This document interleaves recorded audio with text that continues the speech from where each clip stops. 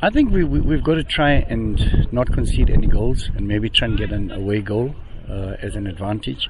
But it's easy to answer the question, but actually to put it into practice is different. It's a different thing, because they ended in a much better position than us last year. They're much higher than us this year. They're very consistent.